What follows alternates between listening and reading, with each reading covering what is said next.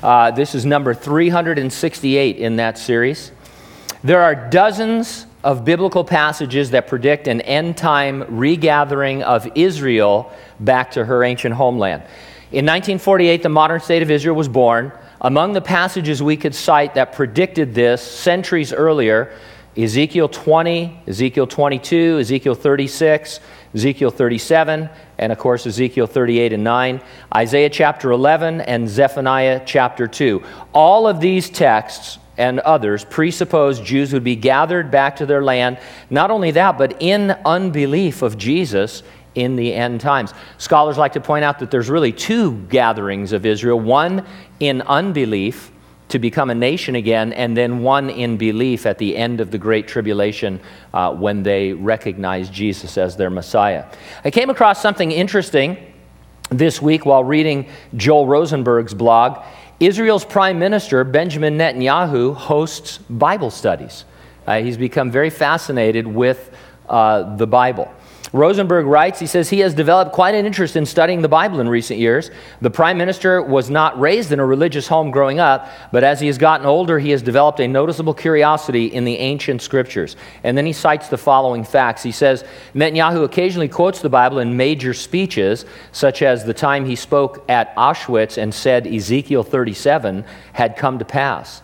In his most recent address to world leaders at the United Nations, he said, Isaiah, our great prophet of peace, taught us nearly 3,000 years ago in Jerusalem to speak truth to power. For the sake of Zion, I will not be silent. For the sake of Jerusalem, I will not be still until her justice shines bright and her salvation glows like a flaming torch. By the way, if you get a chance, there's a shortened version, but either the short version or the long version of Netanyahu's speech to the United Nations. It's an absolute gem of a political, incorrect, straight talk about what's happening in the Middle East.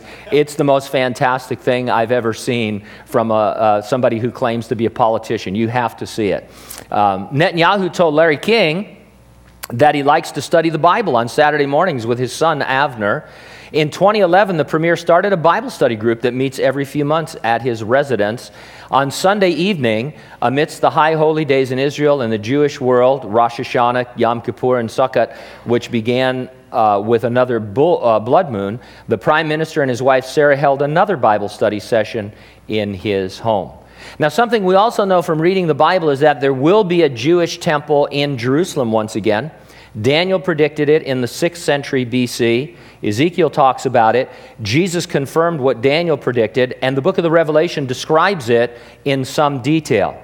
The Temple Institute in Jerusalem, it's an organization dedicated to furnishing the rebuilt temple. They recently sponsored a crowdfunding campaign which raised over $100,000 towards rebuilding the temple. The money came from 900 donors in over 30 countries. They said on their website, the funds raised from the campaign will be used to continue the research of the Institute and to commission additional architectural plans. The architects will fuse Jewish law with modern technology to prepare for a fully modern third temple, kosher to the letter of the law. Prophecy scholar John Walvoord once said, of the many peculiar phenomena which characterize the present generation, few events can claim equal significance as far as biblical prophecy is concerned with that of the return of Israel to their land. It constitutes a preparation for the end of the age, the setting for the coming of the Lord for his church, and the fulfillment of Israel's prophetic destiny. Walvoord's mention of the coming of the Lord for his church is a reference, of course, to the rapture that we talk about every week. Before any portion of the tribulation begins, Jesus will return in the air to resurrect the dead saints of the church age and to rapture the living believers. By the way, you may or may not have noticed this, but there's a Rapture movie that's out with Nicolas Cage. I've heard that it's terrible. But I haven't seen it. I'll watch it on video, but I've seen that it's a terrible movie. But that aside, it's become the impetus for a lot of rapture bashing. And if you're on social media at all, Facebook or Twitter, everybody is speaking out against the rapture. They're talking about how stupid it is. And they like to say that it's a modern invention from people who just want to escape the problems that are to come. And none of that is true.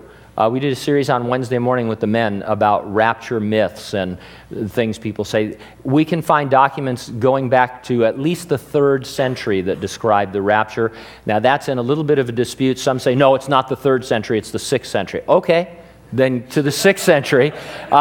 So these people who say the rapture was invented, they say the rapture was invented by a little girl who had a kind of a Pentecostal dream in the 1800s, and then it caught on, but that no one had ever thought of it until then. And that's just a lie.